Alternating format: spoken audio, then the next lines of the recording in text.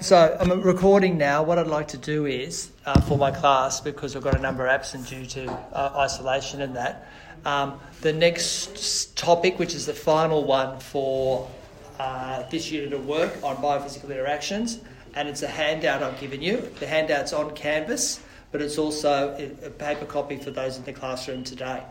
It's called Biophysical Processes and Issues, and if you look at it, you can see, because I've printed it out in colour, it's a very big syllabus point, but we're doing only a couple of things from it.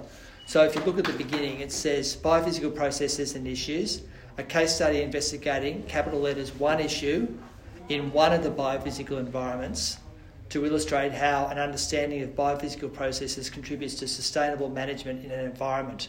Now, it's actually got 5 bullet points that we're going to do. The first one is identification and explanation of the processes related to the issue. We spent a whole term doing the different processes, so you have to talk about the biosphere, hydrosphere, atmosphere and lithosphere. The next dash is about the scale of the operation. The next one is the interactions with the components of the biophysical environment. Remember, the components are the biosphere, hydrosphere, lithosphere and atmosphere, which we've done. And then the sensitivity of the actual environment to change, whether the change is natural change, that's not in the syllabus, or whether the change is human change, that's not listed in the syllabus point, but it's implied. And then finally, then the importance of understanding the key processes for effective management. So, we're required to take an issue from one of the following components. And my suggestion is we're going to do the biosphere, and in the biosphere, we're going to do deforestation, which is essentially forestry or land clearing, if that makes sense. All right?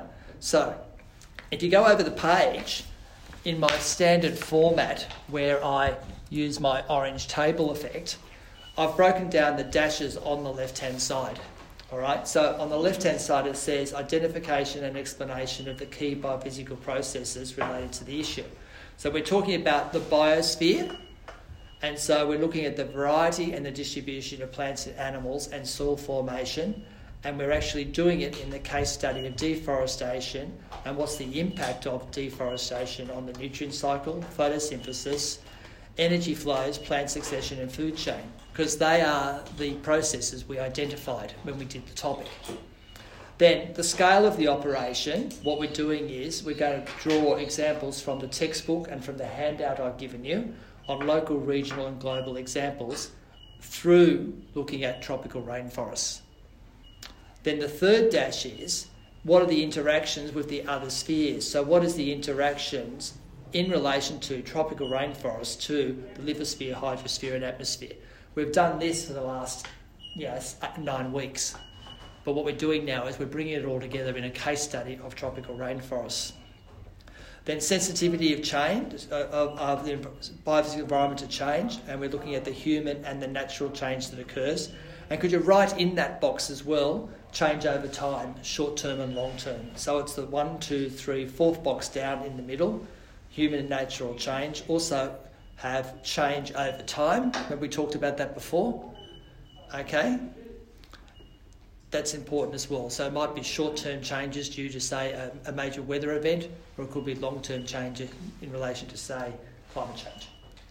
Then the last one is the importance, the T is missing in the importance of understanding the key biophysical processes for effective management.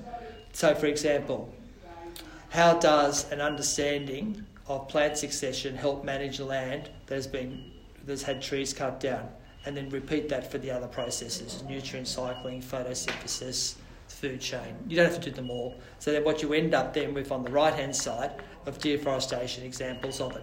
Now, the textbook has a little section on deforestation. That section is in the actual local vegetation section, and that's on page 108.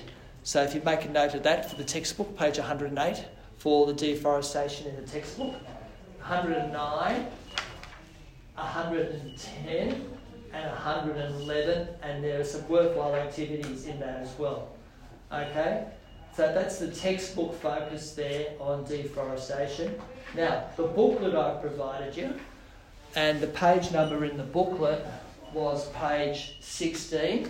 You've got information there on case studies of tropical rainforests.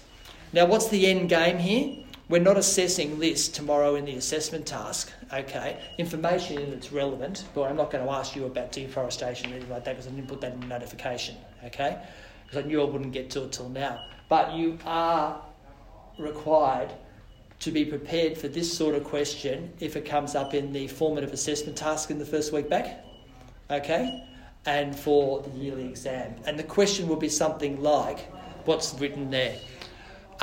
Identify one issue and one biophysical component and explain how these processes contributes to sustainable management. And then what you would look for is you're going to do biosphere and you're going to do land clearing, because land clearing comes through deforestation. So you'd have a short answer question there or potentially an essay, okay?